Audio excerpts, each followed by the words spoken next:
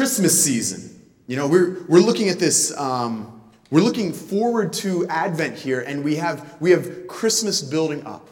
And I've got these little girls, and they're thrilled to be at a church that has they remember the Christmas tree from last year. So we came here for Thanksgiving last year, heard JP preach, and they remember the huge Christmas tree. I understand it's the biggest fake biggest fake tree in Merrimack Valley. So this is excitement, and everything builds up. And my wife is immaculate building things up. We're gonna get home on Tuesday. We're looking forward to getting back to Erie, and we're getting the trees going up the first day we're home. I'm pretty sure. I've been told by everybody else in my house. And the Advent calendar goes up, and the kids get their little presents. And there's anticipation for this celebration of the Lord. We'll chalk it up to that, not Santa. There's an anticipation of this expectation of celebrating Christ.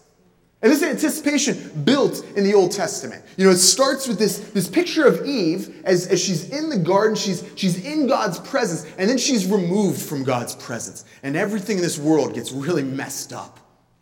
And in that, God promises her that her seed will destroy the serpent. This is the Photo-Evangelion. This first seed of the gospel is that her seed will destroy Satan. So here she is, some years later, and she's holding a baby. And she's looking at this child, Cain, and she's like, this might be the Savior. And then a couple years later, another one comes along. She's like, maybe it's Abel. I got 2 shots at this, having the seed destroy Satan, and to restore me into God's presence. Then Cain kills Abel, and it just continues to get messy. And the rest of the history, the rest of the Old Testament goes on, and there's this anticipation building as to when will this seed come. And every time there's a prophet, there's a king, there's this clarification as to what this will look like. There's a manual. God will be with us. And the seed gets a little bit clearer of a picture. That the seed will come from a virgin in Isaiah 7. The picture gets a little, the baby will be in Bethlehem. And the seed continues to get clear throughout the Old Testament. And every time as they go along, there's reminders that they're not in the garden anymore. There's brokenness around them, and they look around and they're like, man, I miss God's presence. I miss walking with him. And as they're reminded of the brokenness, they look for a Savior.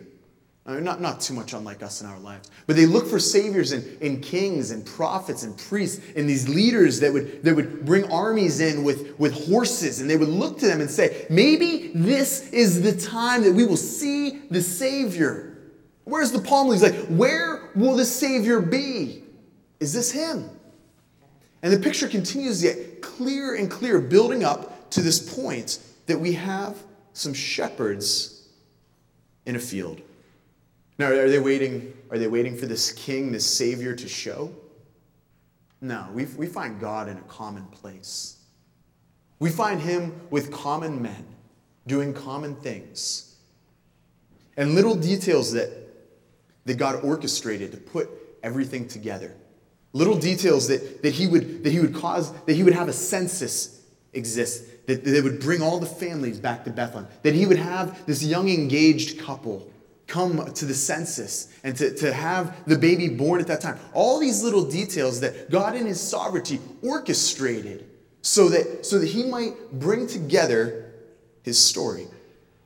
And with this we see some shepherds.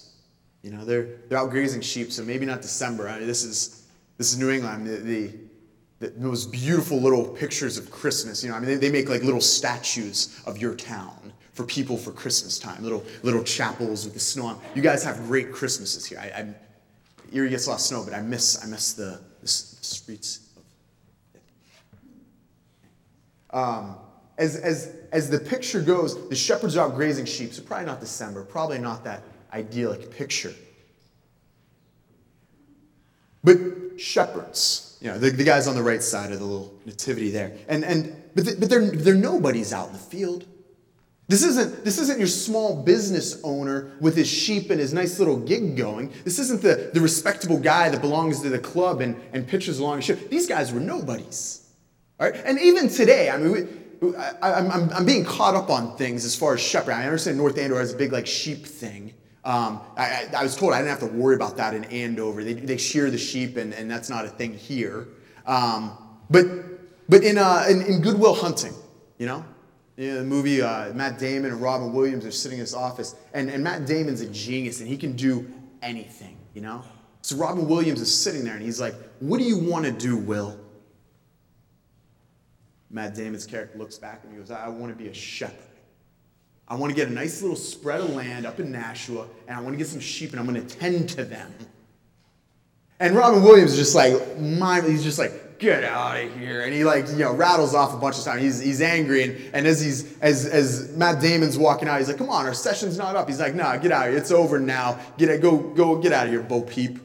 His nice little sheep. He's going to tend to him in Nashua. I asked your pastor. He said there's no sheep in Nashua. That's his grant. No sheep in Nashua. He said his wife might have back where she was from, but no sheep in Nashua. The shepherds in Jesus' day, they were transient.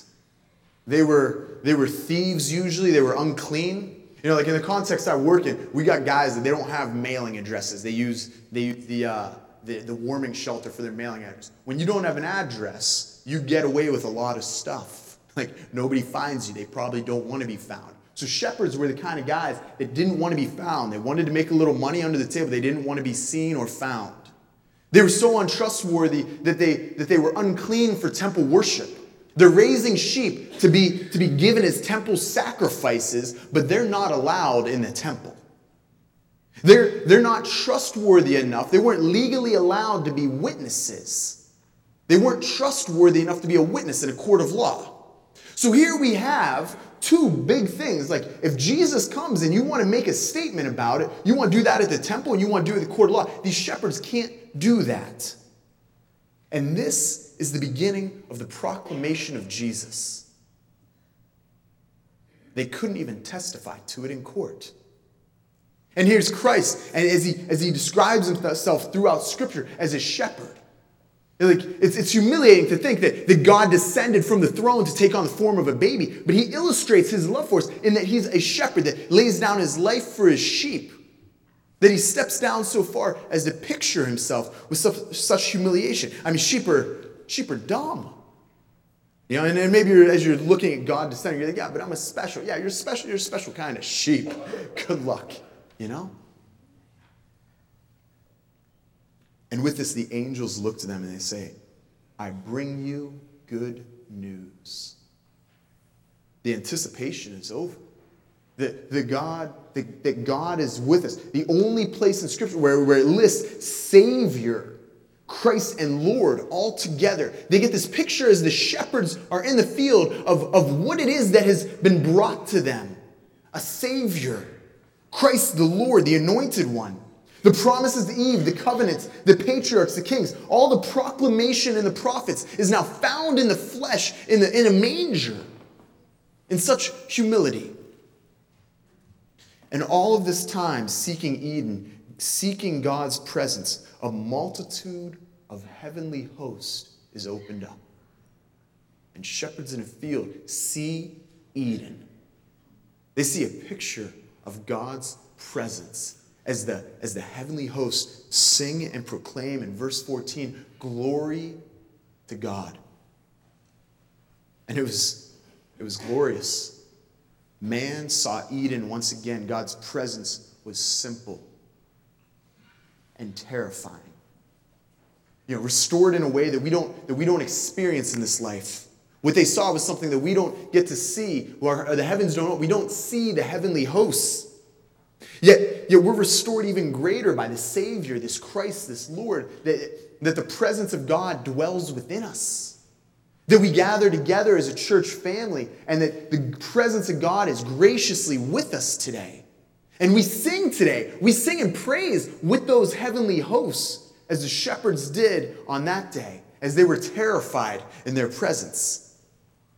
They had a response of worship. The shepherds being terrified, the angels with praise, Mary treasuring and pondering these things in her heart as she hears the reports. See, the presence of God draws a response from his people. The descriptions are all of worship. To have God's presence with us and to ponder it with wonderment in our hearts, like Mary. To sing praises like the heavenly host of glory to God. To be like the shepherds and terrified in the presence of God. God's presence draws a reaction, a response of worship. Now, Advent is a time of recognizing God's presence. The presence of God, His Holy Spirit dwelling in us, the gracious presence as we gather together to worship, and God's presence incarnate, that He walked with us as a man. Maybe in a less spectacular way, but those multitudes worship with us today, worshiping Christ. Now, don't let the subject of this story get lost. You know, we look at this story, and it's a story about shepherds and some sheep that scattered away as they were terrified, and some angels singing, and Mary, and we get this little picture. But don't get lost in who the subject of this story is. What we see is Christ changing lives. These other guys, they're the objects of the story. It's just a little picture about these shepherds and a little illustration as to what Christ does. The shepherds, the angels, the parents, they get a part of the story, but the story, the subject of it is Christ. Christ is the subject of our stories as well. As He steps into our history, as He steps into a point of our lives with the Holy Spirit, He changes us. Imagine those shepherds and the position they were in, their transient nature and their deceptive, these little thieves out in the field just trying to make a quick buck off the radar. Imagine how their life changes when God's presence steps down and grabs them. Their story isn't about them at that point. Their story is about how God moves in the life of just your basic men. Mary's picture, as she looks at this baby, to understand how God changes her life with her wonderment. The picture of our story as we see our lives turn, as we move from this self-centered, this sinful picture, and we move to a God-centered perspective of our lives. When God steps in and turns our direction and we respond with worship. A call to, at times, to set the sheep aside and encounter the living God. So we continue in worship. We sing His praises. We step before Him terrified with pondering and wonderment. And we sing praises like the heavenly host and with the heavenly host today. And we remember God's presence with us. Let me pray. Heavenly Father, we come to You today and we stand before You terrified at times. That You would meet us where we're at. In our own little fields, in our own little places where common places that we might not expect to see, but that You gather us. Hearing stories of men here today in the earlier service where God met them in unlikely places as He did the shepherds. And Father, I pray that you would remind us how You called us. That you would direct us back to that picture when you opened up heaven and sent Your Spirit to live in us, to dwell in us. And I pray that in response to that, we would worship You rightly. That we would focus on You. We would be Christ-centered in our stories. We lift these things up to Your Son's name, we pray.